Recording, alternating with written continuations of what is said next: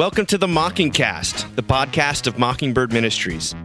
I'm David Zoll, your host, and in a few moments, I'll be joined by my co-hosts, Sarah Condon and RJ Heyman. We come to you every other week to discuss a few of the places where we currently see grace and its absence playing out in unexpected and compelling ways. We're glad to have you with us. Praise the Lord. Praise the Lord. God. We are back. It's been a couple of months. One of us has a sabbatical behind them. I'm so happy to see the two of you. Gosh, I've really missed you. Let's hear. Sarah, how was it? Tell us about sabbatical. Sabbatical was awesome. I feel like refreshed and also like hitting the like wall of reality at the same time. That's what we're doing now. But we just moved to Mississippi basically for 2 months, which is so funny because when we were originally planning sabbatical, which was like 3 years ago, it was like a European tour, and my word, how much our lives have changed. We own a house in Mississippi now, and we went there instead of France. No, it's fine. We were there, all summer and just kind of used it as our hub. So we went to New York for 3 weeks and stayed in the rectory of Calvary St. George's, thanks to the very generous Melina and Jacob Smith. And that was amazing to show our kids New York. Amazing. It was so fun. And then we were supposed to go see family this is so funny, in Chicago, and they ended up getting COVID. So we went to Las Vegas. Pivot. Which might be where COVID started, but they have 6 swimming pools. So, all the swimming pools. Las Vegas was so much fun. Where'd you stay? Which hotel did you stay at? We stayed at the Venetian. Nice. It was really nice. I've been there once. Yeah. It was great because they have St. Mark's Square. It really is the Epcot of Las Vegas. You can say that you've gone to Venice if you've gone to Las Vegas. I mean, I will. The dirty Epcot. Yeah. The risky Epcot. It was just magical. We also went to Dollywood with our best friends this summer. So it was just really, great. Yeah. Sarah, did you see any shows in Las Vegas? I have to ask. We did. So we saw, the first show we saw was Blue Man Group, which Josh really wanted the kids to see. And because he's a better parent than I am. And I bought the tickets. I didn't say a word. And we got into the theater. And before the show started, I turned to Josh and I said, I saw this when I was 14 years old. And I swear as God was my witness, I would never have to sit through it again. And Josh was like, well, I hope you can keep an open mind. So I had a glass of Chardonnay and thoroughly enjoyed watching my kids' faces in Blue Man Group. And then we did Cirque du Soleil, the Beatles show. Y'all. Yeah. It was pure magic. Jealous. Yeah. It was Dave, I thought of you the whole time. Like, I just was like, Dave would love this. It was amazing. So, I know Las Vegas isn't where most people go on sabbatical. Place of refreshments, refreshments. Yeah. That is really funny that you guys went to Las Vegas on your sabbatical.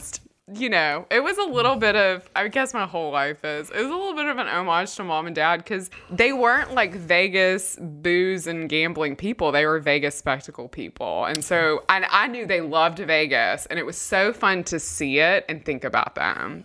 Just like these 2 kids from Mississippi who love like faux magic. So it was cool. It's like Americana. If you can sort of strip out the seediness, it's like it's this Americana miracle almost. But yeah, I mean, I remember being there and being like, wow, there's a lot of like billboards in your face here. I don't know how I'd feel about bringing the small children. It's one here. Gigantic Times Square.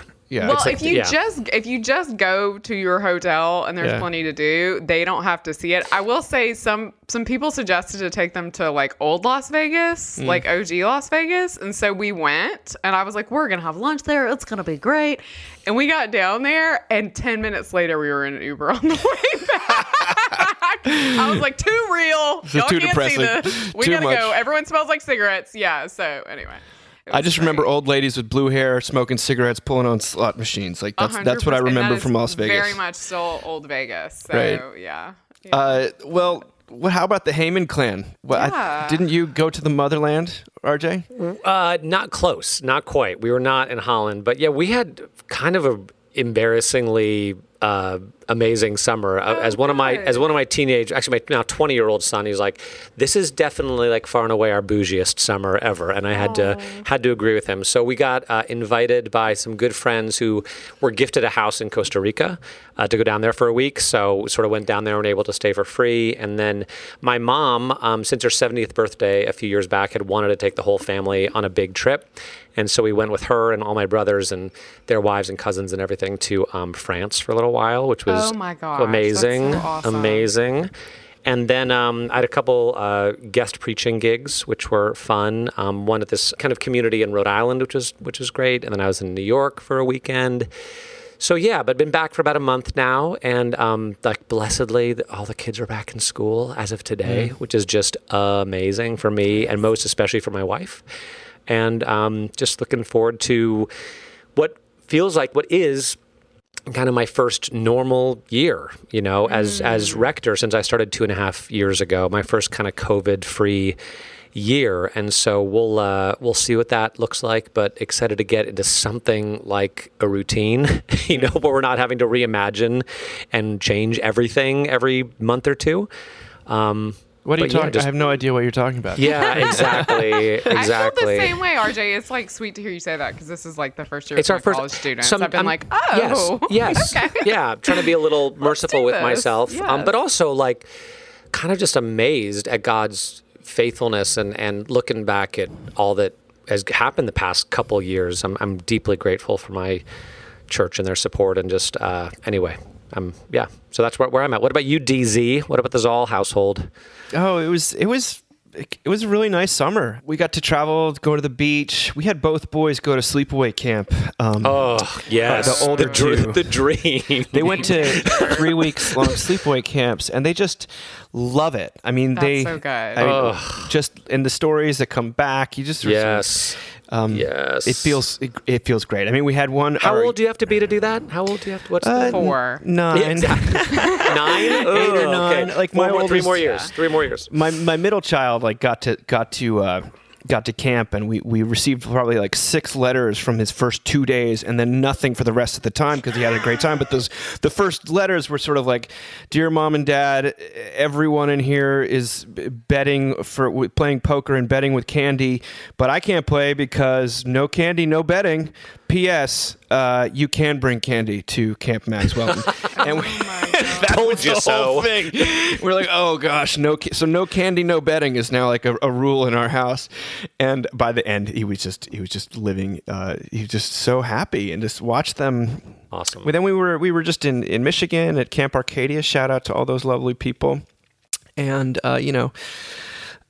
it's just so beautiful and fun, and that's a family camp that we get to go to, and did some weddings. And for a lot of the rest of my time, we released the second season of the Brothers Zoll podcast. So good. If people are starved for content, which I doubt that's the case, but that was really fun, but also a whole lot of work.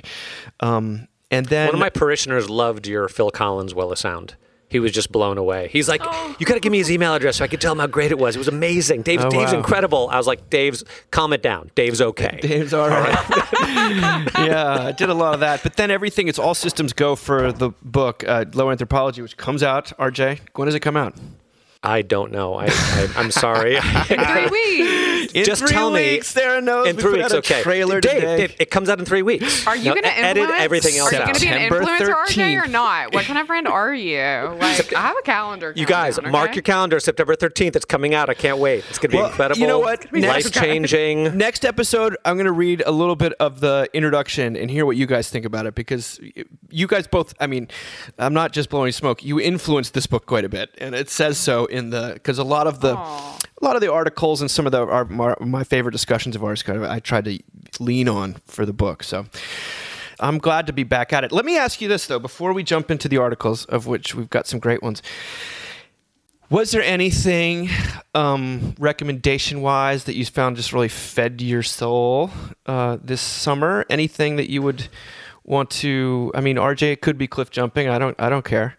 Sarah, any books you read, anything, any sort of resources from our little break that you wanted to gifts to impart? So yes, actually, there's an app called Soul Time that I resisted getting and resisted. It was kept being advertised to me, and then I saw Justin Welby was like, "I love Soul Time," in his accent, and I was like, I got to try this, and I cannot recommend it enough. It's like a daily meditation. It's like probably 2 to 5 minutes long, and there's scripture, and I just found it really grounding this summer. And actually, same for the Brother Zoll. I really enjoyed it. Josh and I talked so much about that podcast this summer because it reminds you how much you love ministry. So it was like a really sweet thing for us to have.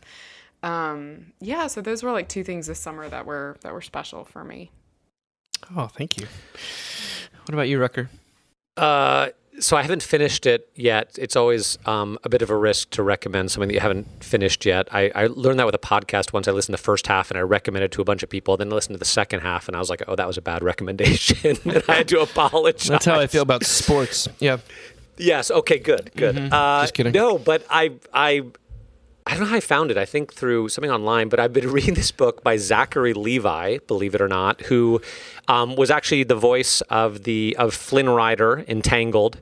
He was also played Shazam. If you watch that, and he, I know it always. You know, it was we not. know how you feel about Tangled. We know how I feel about Tangled, but he wrote a book. He's a Christian, believe it or not, and he wrote a book called Radical Love, which is kind of an autobiography of his own journey with kind of depression and addiction and therapy. And I found it to be really helpful and insightful, actually, and sort of feeding for someone who is also kind of a perfectionist and wants everyone to like them all the time. I found that to be helpful. So again, I'm about halfway through, and maybe it'll all take a turn for the worse. But up till now, it's been good.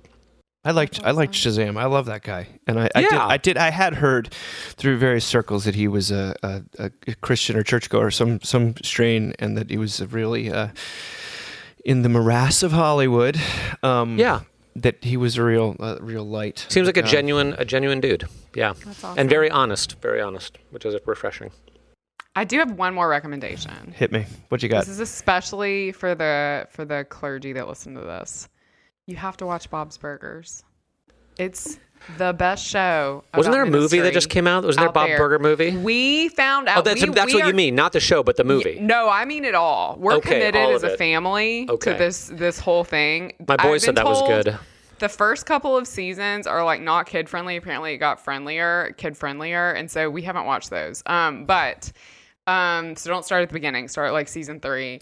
But like when the movie came out, we were so obsessed that we found it was only going to be in the theater one more day, and we got like late night tickets and took the kids to see Bob's Burgers this summer. So gosh. I need to delve back in. It's a beautiful marriage. It's a beautiful relationship with kids. It's, they're kind of all in on this one institution that has good days and bad days, and I just could not love it more. So anyway, Bob's Burgers. Okay, I'm going to take that to the bank. I watched the first season of Bob's Burgers. I loved it. I don't know what because I love John Benjamin. I think his voice is just so good. And so good. But I kept noticing, Sarah, you were kept like putting on your stories on Instagram. You're like Bob Burger stuff. I was like, she's like really deep into this. It. Yeah. Yeah, we're in it. I'm going to say Sound of Metal too is really amazing. Have you guys seen Sound of Metal? No. Have you seen that, Dave? Have you not seen Sound of Metal? I have not. I've been told by a lot of people I need to watch. It's about the deaf heavy metal drummer. It was profound. It was very, very, very good. Well, for me, it was all about Better Call Saul this summer. That show, I think, is an American masterpiece, and I can't even... Is it better than Breaking Bad? Is it superior to Breaking Bad? Can you be superior to... I mean, it's so good. I watched the first episode, and on the same level. Okay. It's on that same level. I mean, I'd say, again, the first couple of seasons is a little bit like, what am I watching? And then it evolves into this thing about the most serious things in life, but also love and these characters. And there's redemption...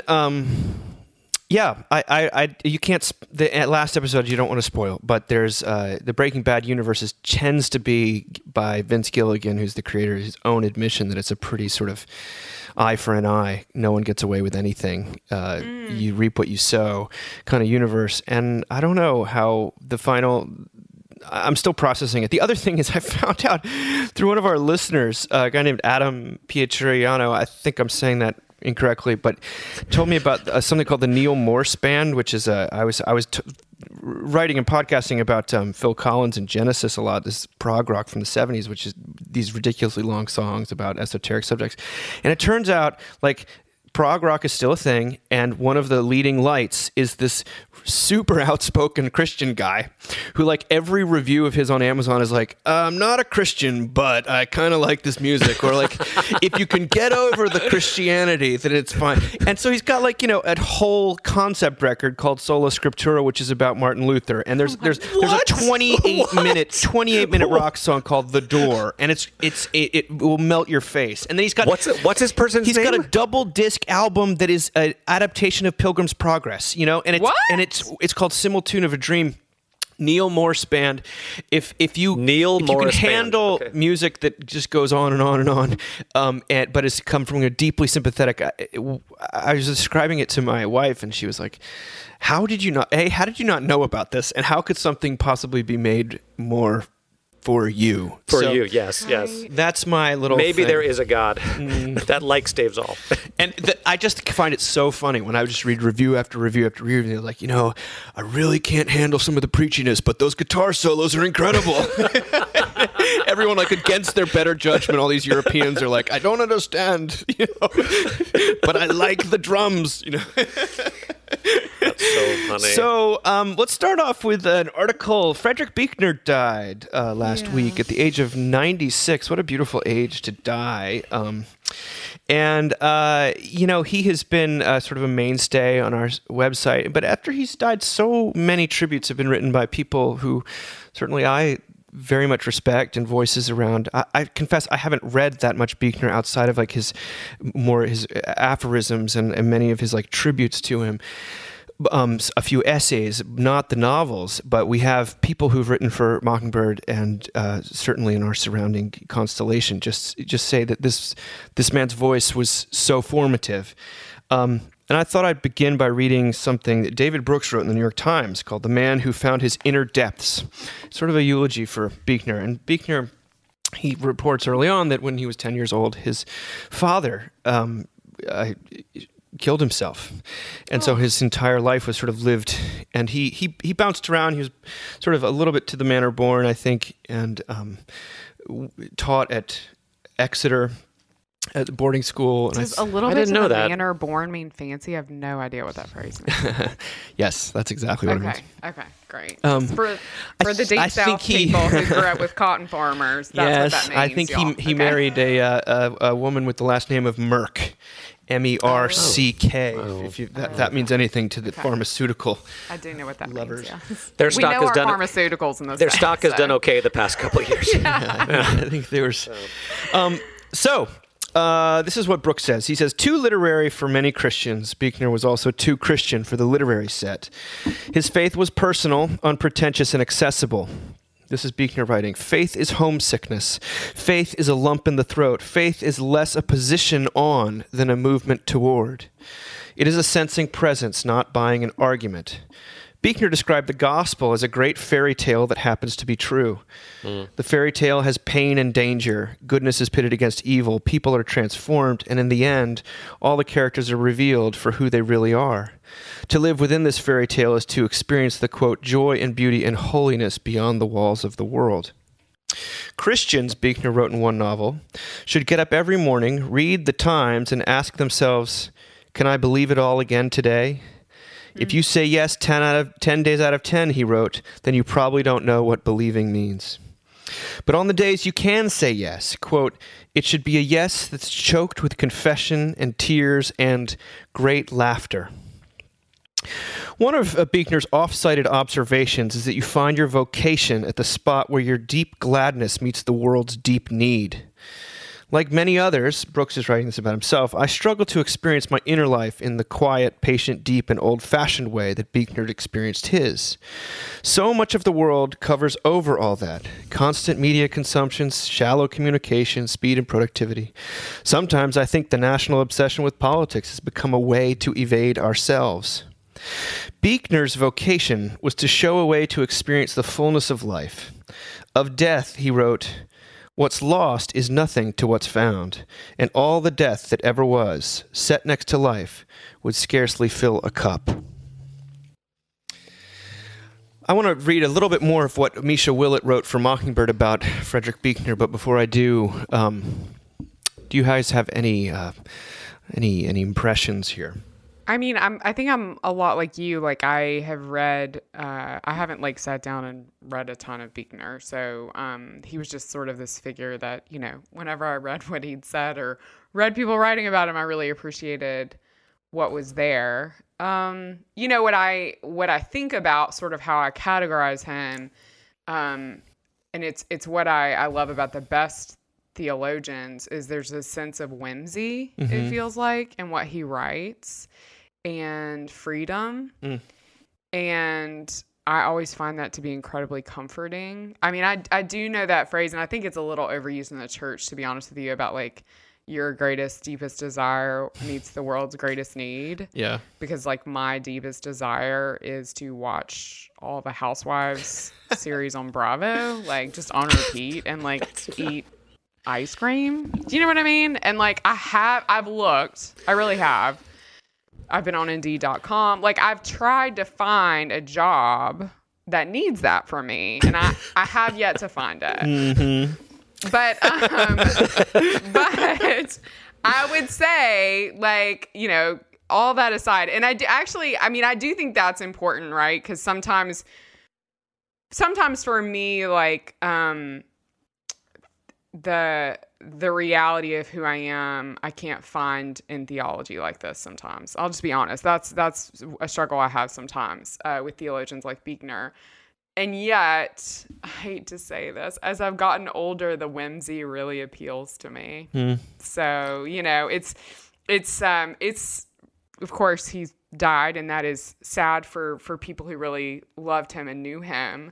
But for those of us out here in the world, it was like a whole, I mean, I enjoyed being able to rediscover him and people writing about him and me thinking more like, maybe I'm finally ready to read Buechner, you know? Yeah. So. Yeah. RJ, what do you, anything? Yeah, a couple things. I mean, one, yes, I need to read more Buechner when I have time or make time to read when I'm done with Zachary Levi. When you're done, you read Buechner. Shazam first. Yes. Buechner second. Yes, first Shazam and Tangled and Chuck, and then Buechner. But someone posted, I think it was Kara Slade, I don't know who it was, someone posted on Facebook that both Buechner and Eugene Peterson were deeply affected, perhaps converted, by this pastor at Madison Avenue Presbyterian Church on the Upper East Side of Manhattan. And I know that church because it's around the corner from where my kids used to go to school, and they would do choir concerts there. And that was interesting because I wondered who the preacher was that spoke so powerfully to these guys. And it was a guy named, a Brit named George Buttrick, George Arthur Buttrick, who was one of the great preachers of his day. And I actually just got his book on Amazon. There's a foreword by Will Willimon. Oh my gosh. Yeah. And the book is called How to Preach the Gospel, something like that. But it was impactful. We'll see how the book is, but it was impactful for me again, just about the importance of preaching, like how preaching can turn lives around. And I don't know if did you read this part in Brooks's piece where it about says, his conversion? Yeah, his first novel was a great success. After his second, he came to faith. He was attending a church service in New York where the pastor was talking about how Jesus is crowned amid confession, tears, and great laughter.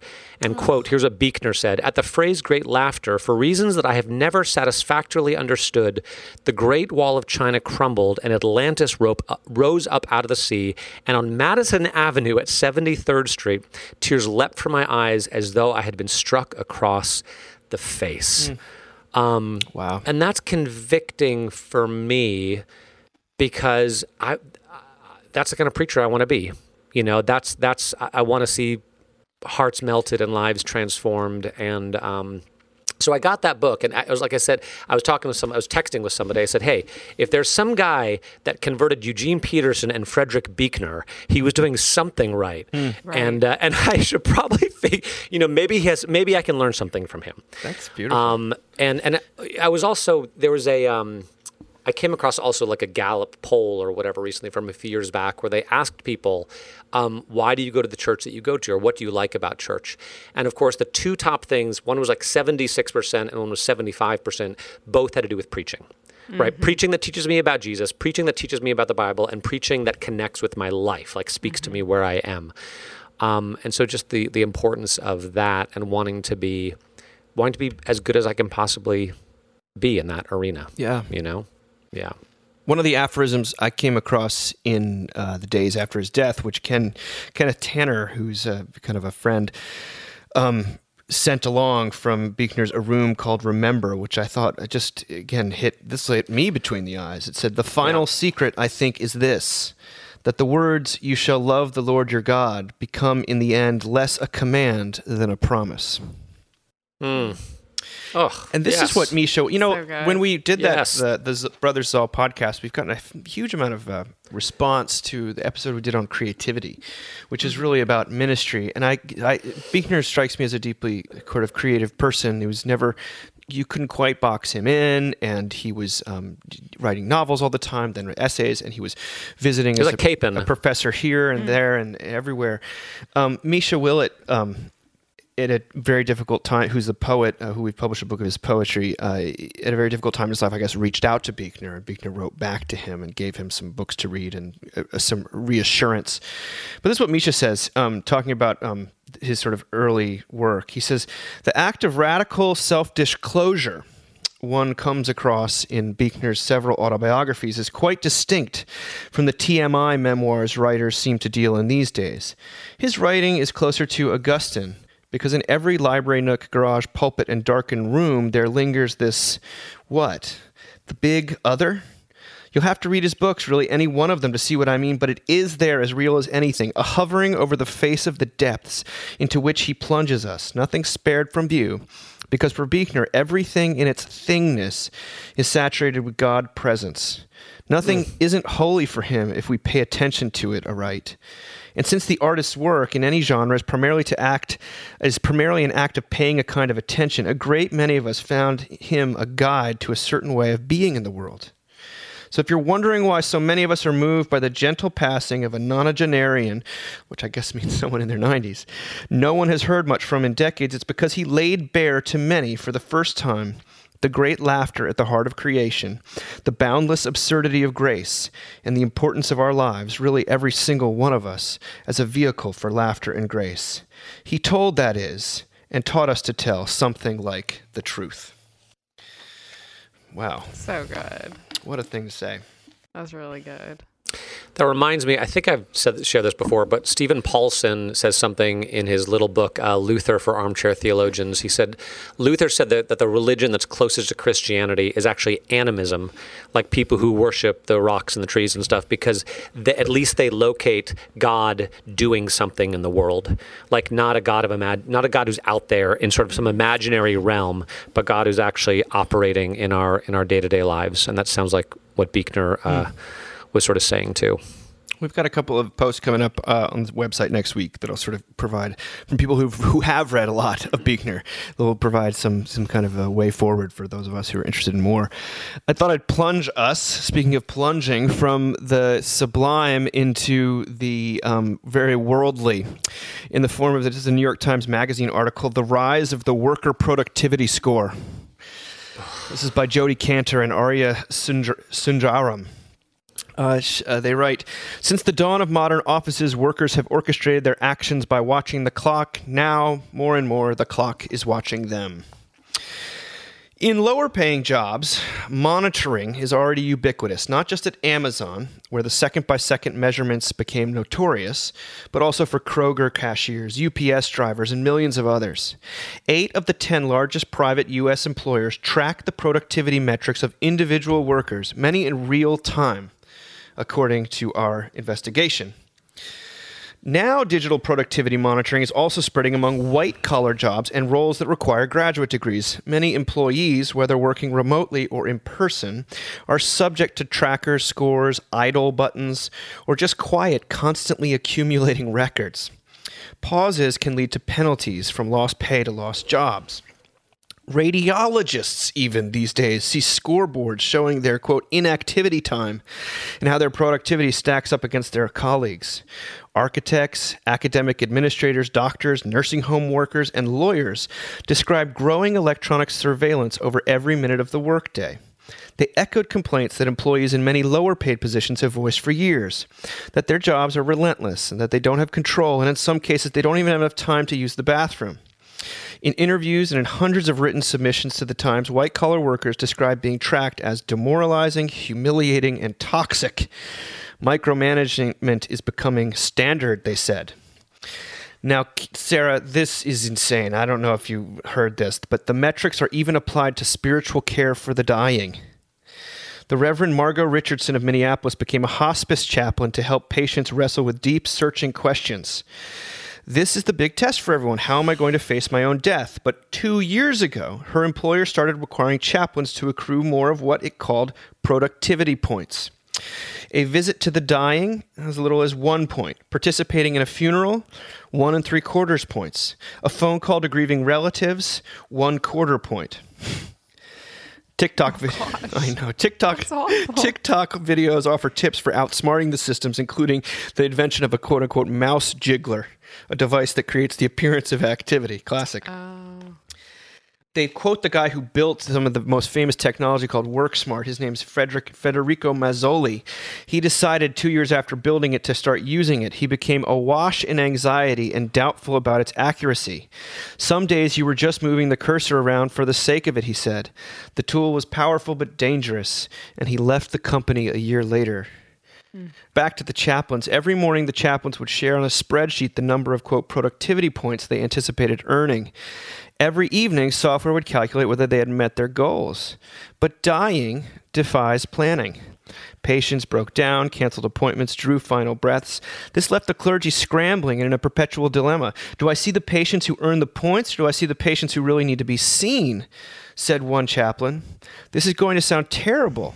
But every now and again, I would do just what I thought of as, quote, spiritual care drive-bys to rack up points. If a patient was sleeping, I could just talk to the nurse and say, are there any concerns? It counted as a visit because I laid eyes. But last summer, 2 of the chaplains that they interviewed came to the same conclusions. The metrics prevented them from fulfilling their calling, and they quit.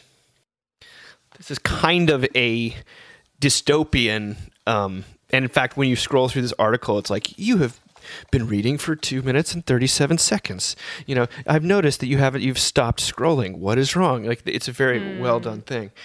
I always think this is like the totally outlandish, or it sounds so absurd. And then you read that people are genuinely using this with hospice chaplains. We're all being nannied in some sort of way, and it seems to create self-consciousness, anxiety, and a desire to flee rather than a desire to do more work. But I don't know, what does it make you think of? I mean, I definitely had quotas when I worked in the hospital. I don't work there anymore, so I'm happy to say that. And they caused me a lot of anxiety at certain points because you were expected to see this many patients in a day, and it was a pretty high number. And then it is a weird thing because if there's death, it takes longer, and depending on the culture the families come from, it can take longer. And so then you're not, people are seeing your numbers at the end of the week and you're not meeting numbers. So that's not totally unfamiliar to me. I mean, the system of points is terrifying. I just can't imagine doing pastoral care that way, kind of checking boxes. Yeah, I mean, this is really bleak. I mean, by the same... you have to, what the article points out that is fascinating is like, now it's like the white collar people who are like, wait a minute, this isn't any fun. I don't like being monitored. And, people who've worked blue collar jobs have had this for a long time. So, I mean, it'll be interesting to see if it changes. What do you think, RJ? How many points have you gotten today? Yeah. I want to know. I think you're behind. I think this is what it looks like when a culture bends its knee to the idol of profitability. Like we're talking about the largest companies in the world, the most profitable, like as if Amazon's not making enough money, as if the healthcare industry isn't making enough money and executives aren't, making enough stock options. And it's just like, this is what it looks like. And it kills people. It kills, and it's also like, high priests of this particular religion, being unwilling to submit themselves to the same laws as their followers. You know what I mean? Like, I guarantee you, there are no CEOs or nobody at the C level, is submitting to these kinds of metrics. It's just what they're doing to the people beneath them. And I will say, like, not to be, sounds totally bougie to say, but I'm going to say it. One thing that was interesting about the places we were in France this year is that they were closed a lot of the day. Yeah. They're open for like a couple hours in the morning and a couple hours in the afternoon, evening, generally when people shop. But like you show up in the middle of the afternoon to try to like do some grocery shopping, like, sorry, dude, come back later. Forget it. The customer is not always right. Right. Sometimes the vendor is right. Sometimes the worker is right. And I thought it was interesting just to be in a culture that did not value profitability as highly as American culture does. And that, every culture has its own sins, right? I'm not trying to idealize anything, but it was interesting. And God, it's awful. It's you're right. It's very dystopian. It's Brave New World that we're doing to ourselves. Our 1984, the 1984 of capitalism. And they sort of hint at the fact that some people like it because it means that Joe over there in the corner, who is playing solitaire, can no longer get away with it. And so... Those people who like it, all Enneagram 1. I think you could probably break it down. They're what you call Pharisees. Yeah. They're capitalist Pharisees. And then we become Pharisees by rejecting it in our own way. But this does seem to be like when big data, when everything becomes... when we see big data as the solution to all of our problems, because they say, hey, in the short term, productivity rose amazingly, and then all of a sudden, all these people quit. So it's like it does work for a little while until it kills you. Until the Great Resignation. Until the Great Resignation. I think there's and this is also, by the way, happening more and more because more and more people are working from home, and so it's seen as like, hey, you want your freedom? Okay, here's a big brother. Here's a little accountability. Here's some accountability. But we're going to be watching you. It's very scary, and I think it betrays a deep confusion about how human beings are motivated. And yet maybe they don't really care because, there's 20 other people waiting to do the job if you're not going to do it. Though everywhere I seem to go these days, no one seems to want to do any jobs. Like it's a... Yeah. So I just have to tell a story real quick from this summer. And, I'm hoping our listenership is not that big, and also that this doesn't cause this man to face some strife in his company. But when we were in Las Vegas, they were having a Subway owner convention. So if you own a Subway, like the sandwich establishment, you were coming to Las Vegas and staying in our hotel. And there was this guy. We were waiting to get on the elevator, and there's this guy. And my husband, ever the observer, noticed that he had his arms across his name tag, so you couldn't really see it. Huh. And Josh was immediately wanted to ask him questions. And so we get on the elevator, and there are these other people on the elevator, and Josh looked at him, and he said something like, "Oh, I guess you work for Subway." And the guy kind of moved his arms around, and he goes, "Yeah, I'm the CEO." And Josh goes, which was on his name tag, and Josh goes, do you like Subway? And he goes, well, I kind of have to. Uh-oh. What? So anyway, it was just a fascinating to meet someone who, clearly is at the very top, right? And it's this obligatory. I was like, what an interesting response, And there were these people also on the elevator who like owned, a couple of Subways in Florida or something. And they were so excited to meet him. And he just had this like heaviness about him. And I was like, this is fascinating. So I don't know. Just don't mention Jared, whatever you do. Oh my gosh. Sorry, I couldn't help it. I was just thinking like rule number 1 of the Subway convention. Do not go there. is no Jared. And I'm such an affirmer when people seem sad. So like he seemed down, and then one of the other franchise people was like, looked at me because I said, oh, we love Subway. We hardly ever do Subway, but I didn't know what to say. So I was like, oh, we love Subway. And she's like, do you like our new sandwiches? No idea what she's talking about. They're great. So I was just like, affirm. He seemed sad. So wow. Well, we're gonna go from talking about productivity monitoring to another form of kind of ruthless efficiency, and this is though aimed at sort of doing good. The New Yorker published an extremely long profile, but fascinating, of what they called the reluctant prophet of effective altruism.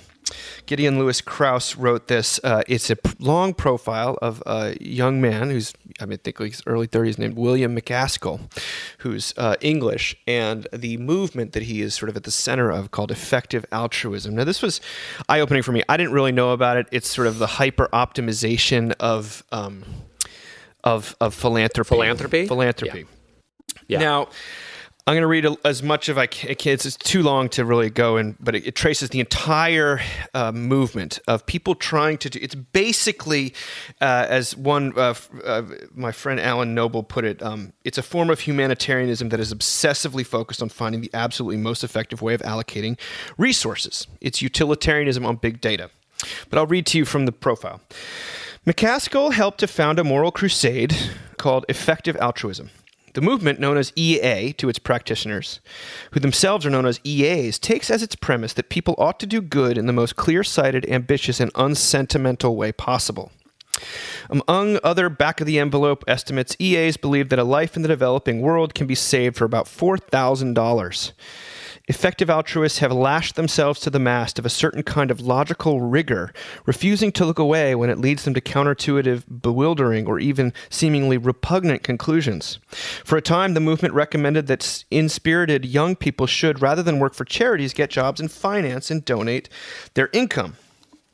They kind of then paint this picture of the vow of poverty that these all very sort of highly educated people have taken.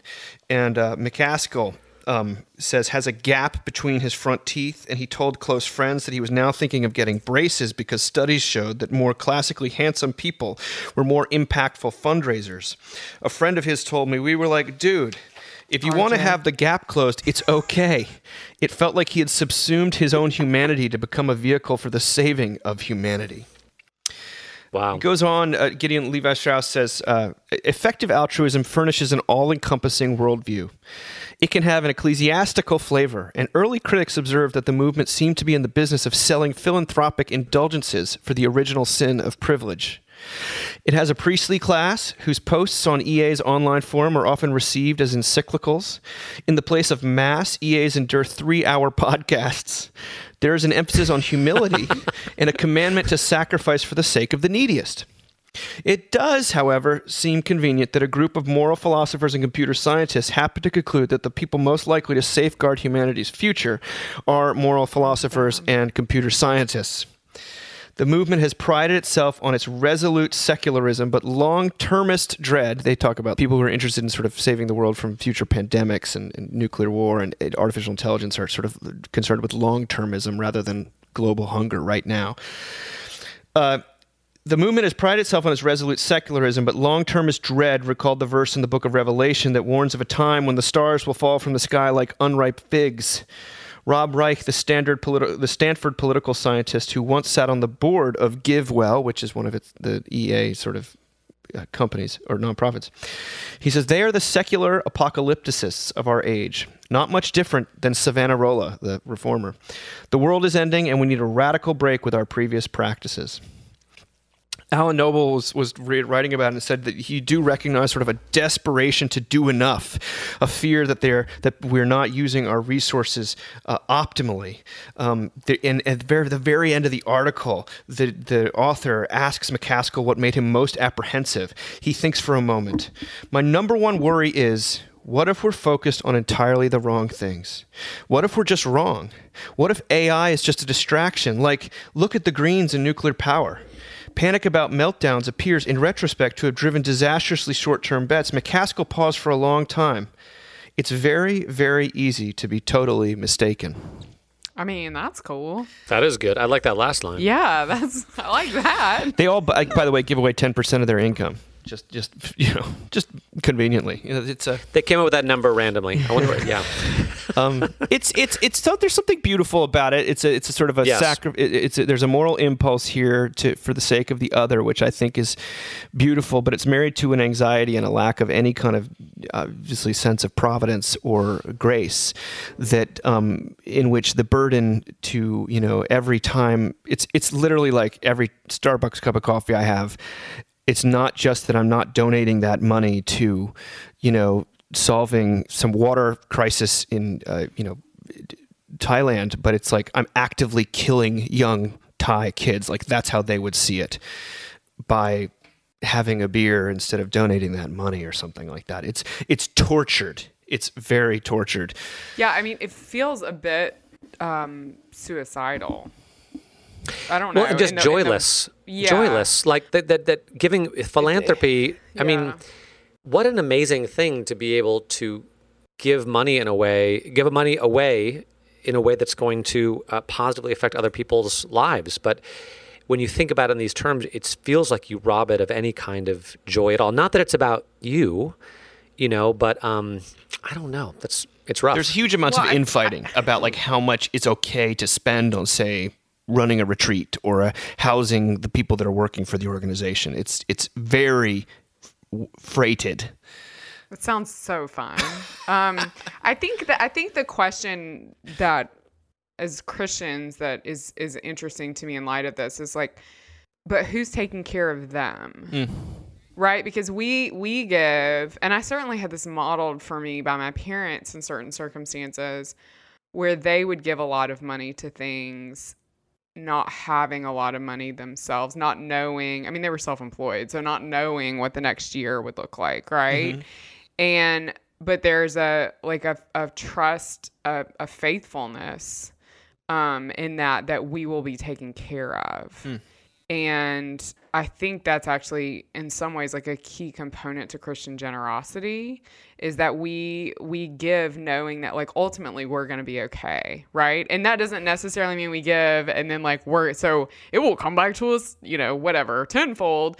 But like we give knowing ultimately, and I mean that like in our deaths, that we will be okay, that we belong safely in the arms of Jesus. And so I say sort of suicidal or even nihilistic because like when you follow this kind of line of thinking to its natural end, it becomes like, well, the best thing is just less people on the planet. I mean, just me being here is causing global warming. Like just me being here is killing small children in other countries, like, which is, true on some level, right? I mean, I'm sitting here at my table full of a sweater that who knows who made that sweater. And I mean, like all of the components of our lives, like we don't have that much control. I mean, honestly, it reminds me of the anxiety I encountered in seminary. A lot of it, just like, that whole conversation where it was like somebody walked in with a banana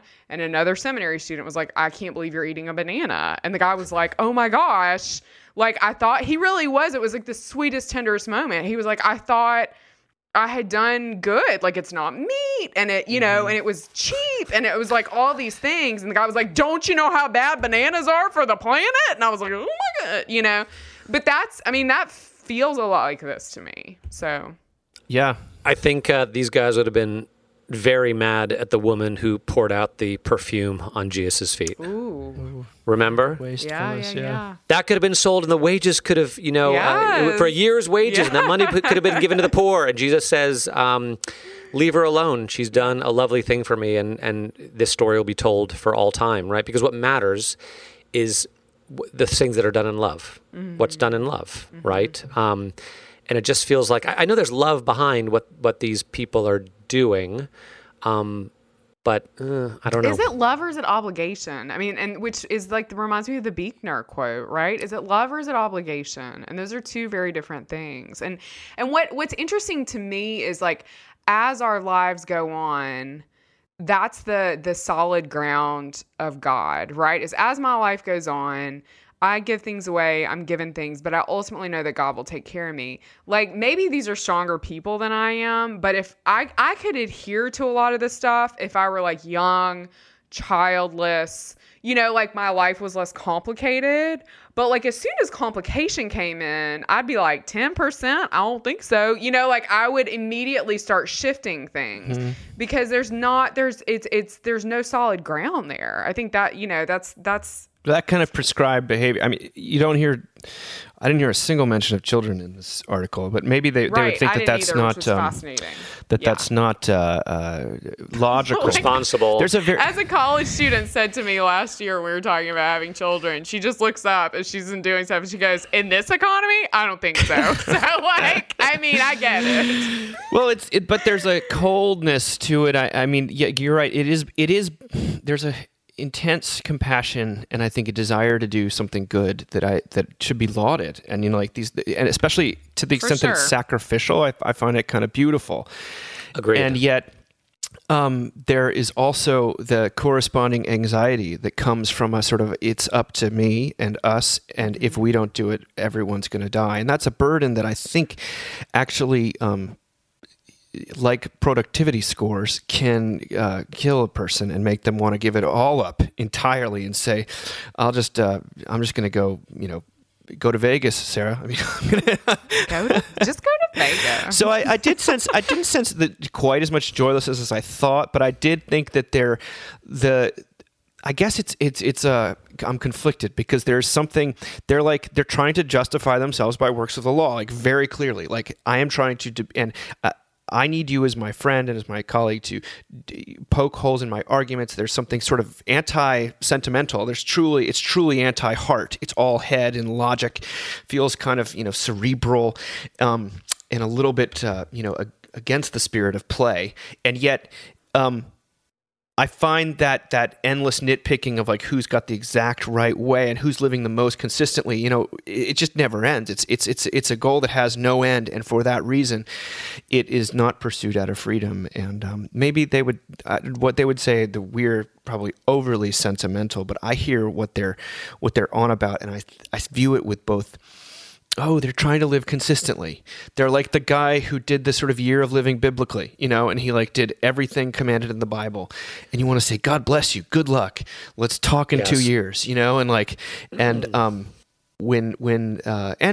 course, like philosophically, I guess you could get into sort of like things like, well, what does it mean to live well if you're trying to help someone in a developing country? And like, are you trying to increase just their ability to stay alive, or do you care about their dignity? Or do you care about the beauty? What is the kind of what there are other values involved, and it has a way of being almost dehumanizing in pursuit of being human or helping human, being benevolent. And I find that sort of the means, everything is means to an end, can be a little bit antiseptic, shall we say. Did I tell you about the book I read at the beginning of the summer called Mountains Beyond Mountains, about this guy, Dr. Paul Farmer, who was such a good book. Have you read that? It's fabulous. Did you give that to me? It just turned about. I don't know, but I was obsessed with Paul Farmer for a long time. It's so good, right? And he's this Harvard-trained doctor who teaches at Harvard and practices at this amazing hospital in Massachusetts, but also starts his health center in Haiti and works on health issues in Russia and Peru and just all over the place. And he is thinking about these questions like, how do we save the most lives possible? But he also will spend 8 hours hiking through the Haitian mountains to visit a single family and check in on them. And he's saying, look, just because it's expensive to save someone's life in Peru, it's worth it. It's worth the money. Like it's worth $20,000 to do this. And so he's constantly wrestling with these questions of efficiency and efficacy and economy and just humanity. And I think he's a Christian. I think he's definitely Jesus adjacent, although he expresses his faith more in doing than in professing. But it was a really challenging and beautiful book about someone who's trying to who loves what he's doing and loves people and is just pouring out his life for these people, and yet really resisting that kind of long-termism, right? Like, how do we set up sustainable systems? And he's like, no, how do we save this person's life now? This person that I love needs saving now. And I know it's going to cost $50,000 and that's ridiculous to think about, but they're going to die. And if we don't save this person, who will we save? And it's a powerful book. He died this past February. Did you know that? I looked him up. Yeah. I knew he was dead, but I didn't realize he died so recently. Yeah. I loved his book. Amazing man. I felt like he was, he was so, it's not like I want to say like, oh, he was the best at it, but he was so, because he was the best at it, and by his own admission, he said, if our organization depends on everyone working as hard as me, we're doomed because I am living an unsustainable existence. But yeah. Well, but he just felt like he expressed honestly that what you're saying, this tension between the small picture and the big picture. Yes. And I loved his book because honestly, I just think he was such a pastor. I know he wouldn't self-describe that way. Totally a pastor. But I read that book in seminary and found it incredibly moving, just as a pastor, of taking care of big picture, taking care of people in front of you. Like, yes. Yeah, he's remarkable. I think of him every time I fly because there's so much in that book about how much he was on an airplane. Yeah, so, and he felt so guilty about being on an airplane, though, I think. Yes. Yeah. Efficiency. Efficiency and effectiveness are not the same And sometimes thing. Love and righteousness, they often feel like opposed to each other. I was at a wedding recently where people were giving toasts about the groom and the bride and groom about how they loved McDonald's, and they love like Praise muscle Lord. cars, and they're just like it works for the auto industry. And then one of a family member who's dear and sincere, and very much an environmentalist, gave this a toast that was almost a response at saying, "We love you too so much, but please stop eating at McDonald's and please buy an electric car." And I thought to myself, it was sort of being tongue in cheek, but at the same time I thought, something. I don't know if this is the time. And there's another. Also, clearly, a lot of people love McDonald's. Like, is this where we're starting this campaign at a wedding? The New Yorker quotes one of the primary critics of this movement. His name is philosopher Bernard Williams, who says that someone who seeks justification for the impulse to save the life of a spouse instead of that of a stranger has had one thought too many. So good. Because that's what these guys are thinking. They're thinking like, well, what saves more lives? Like, if it saves 2 lives rather than the life of my spouse, I'm clearly saving the 2 lives of strangers. It's you think it's a little bit It's a little bit godlike. Right? Oh, totally. Like, that's what it is. It like enters into this realm of like you get to play God and decide who lives and decide who dies, and I don't know. Another it's big. As a person who throws away all her recycling because her parents died, so she earned all their recycling credits. Like, hard for me to relate. And yet all these people tithe, and like we're. I don't know. It's like Alan Noble was writing about it. It's like the only difference I can see between them and church-going Christians is that they actually tithe. Well, let's end with another sort of global piece, which was fascinating. Eve Fairbanks has written a book about white South Africans, Afrikaners, and there was a big article in The Atlantic in the middle of July.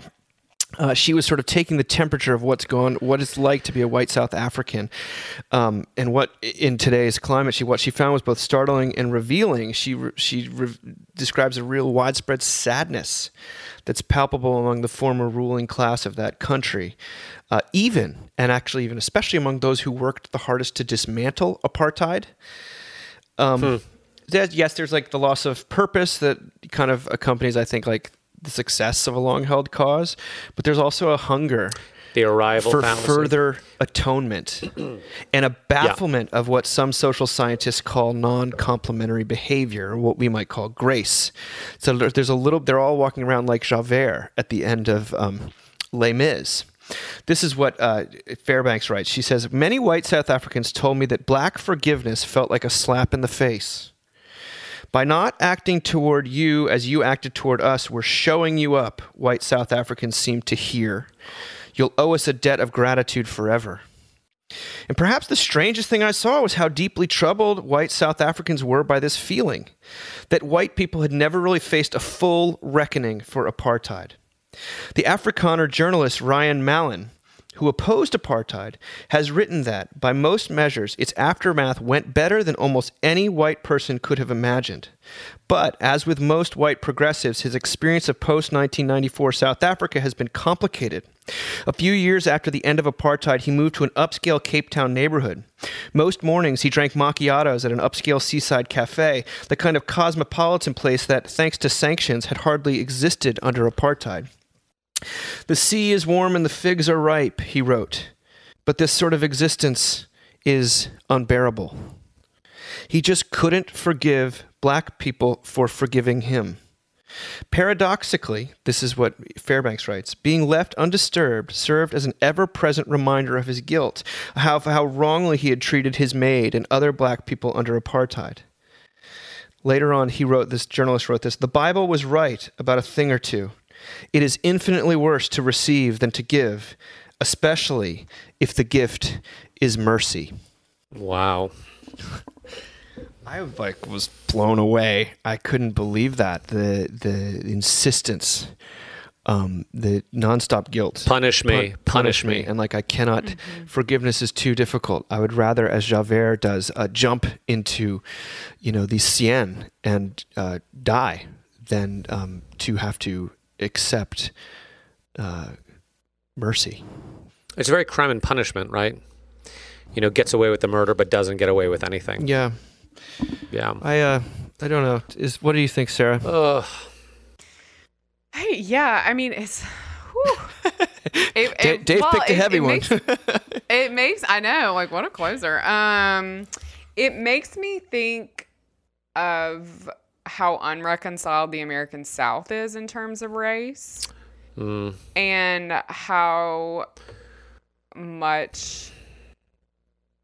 My Aunt Becky would want me to say how unreconciled the entire United States is with race. Okay, Sarah, not just the South. But I would say that I'm now wondering if part of that isn't, especially in the South, we're more Christian, we're more Bible belty, that maybe we have a firmer grasp on mercy, right, theologically, and so we're just pushing it away because we know this was what it will feel like. I don't know.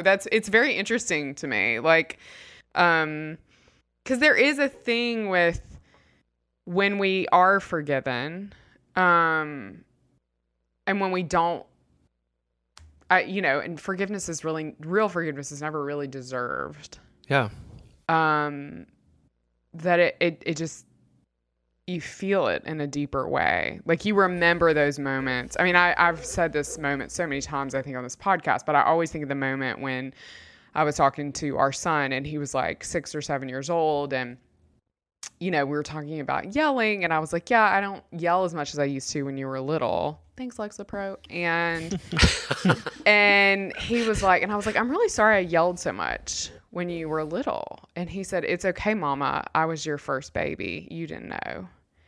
And I think about that moment a lot, because it was total, I was the parent. I could have been better resource. I don't deserve a 6-year-old's forgiveness, but it changed something in me. It shifted something in me. And there's relief, but there's also a sense of sadness, because if I say that I'm sorry and you forgive me, then we both know that it really happened. Yeah. And we have to live in that reality. That's uncomfortable. So. I'm also, what's uncomfortable is the acknowledgement that atonement, this sort of dirty word in certain circles, is these aren't Christians in South Africa. They're Right. like, I do not feel okay without some form of atonement. And I need to atone. I feel much more comfortable because it puts me in control to suffer and to Right. feel like I'm contributing something to this. It's too uncomfortable. This acknowledgement that there is something necessary about atonement, but also something deeply offensive when people refuse to enact the price that perhaps they're owed. I think it's so interesting to me. By the way, there's a lot of this in Better Call Saul. So, Well, and I have a question. The article may have said that, or may not, and you may not be able to answer. But I wonder about the religiosity of people of color in South Africa versus people who are white in South Africa. Like, it's just a fascinating, right? Like that. I just wonder how those are different, because there really is this expression of clear grace that they're not saying, well, this is how you can atone, but it's done. You've done. I mean, it's almost this feeling of like, well, no, you've done enough and you've been forgiven. We don't need you to do more. Mm-hmm. So yeah, it's got to be a little bit of the like Charleston, South Carolina thing where where those wonderful ladies came out and pronounced forgiveness, and then everyone in the white establishment was so scandalized and said, this is just a learned coping mechanism. We cannot accept this. We have to atone. We have to make things better. And yes, of course you do. But it was so condescending to say that these people who were in a church when this happened don't actually believe what they're there to talk about. I mean, I always thought to myself, gosh, they took us to school. And in a sense that is deeply, that's where the future lies, I think, of any kind of global Christianity, is probably in these sorts of communities. But what do you think, RJ? I'm trying to think, I take things personally all the time, and I'm wondering if there's ever a moment when I was forgiven for something I felt like it was unforgivable, and any impact that, and I'm having a tough time coming up with a corollary in my own life. I wonder, so it's also true that South Africa remains one of the most unequal countries on the face of the earth, right? I think there's a stark divide economically between, so is it, I mean, I can see it being troubling to him where be like, okay, apartheid ended and my life got better, and like this wasn't the way it was maybe supposed to work. Like, okay, yes, there's political freedom in some sense, but things haven't equaled out the way that they need to. There's still a stark, financial, or whatever you want to say, divide of resources. So I just wonder if that troubles him. It makes me wonder about other reconciliation processes, like Rwanda, for example. Like, does the same sort of thing exist after the genocide and the whole truth and reconciliation process? It makes me wonder about, all those ex-Nazis who fled to Argentina, what they dealt with in the aftermath of perpetrating such an awful crime. I don't know. I got to think about it more, but that's what he says about his existence being unbearable. I mean, I think that's true for a lot of people who are living privileged lives in the Western world. Like, they're certainly taking a lot of medication and, to help them deal with their existential pain. for sure, Effective altruism. Yeah, I do. I am certainly not of a minority category at all. Besides my lady parts, but having been through something that someone did that caused such a huge loss in my life, I have had people say to me, there's no way you've forgiven that person. I've had people say to me, you should be angrier. And what I know is, and I don't know it because someone has really told me. I just know that if you cause two people to die, you are carrying enough of a burden. And I know that I'm not interested in making that heavier, and I'm only interested in forgiving you. So I feel it's just a weird thing to admit, but I remember when the Charleston thing happened, and I remember, especially white liberal people, saying like, well, this is appalling, and clearly this is like a result of colonialism and, you know, enslaving people and, you know, putting our religion of Christianity on them and whatever. And thinking like, well, okay, I mean, like, okay, maybe, like, I can kind of see where you're coming from.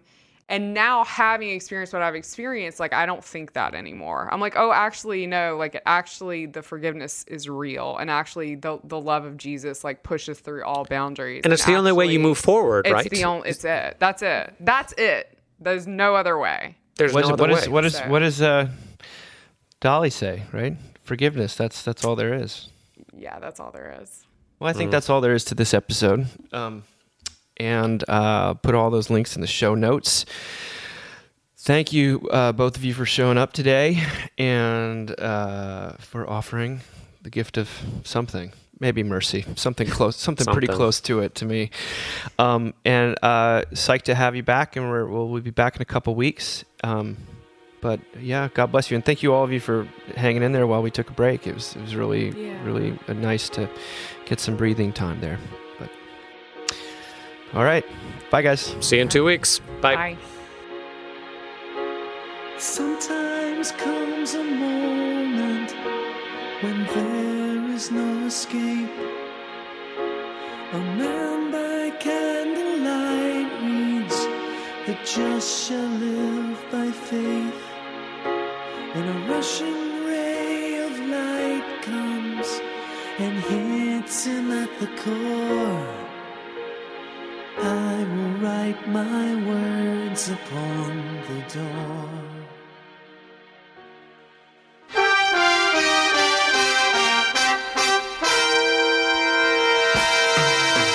Thank you for listening. Remember, you can find us on the web at www.mbird.com. And we'd always love to hear from you at info@mbird.com. Audio production for the Mockingcast is provided by TJ Hester. And if you like what you've heard, please drop over to iTunes and leave us a rating or review. Until next time. Praise the Lord.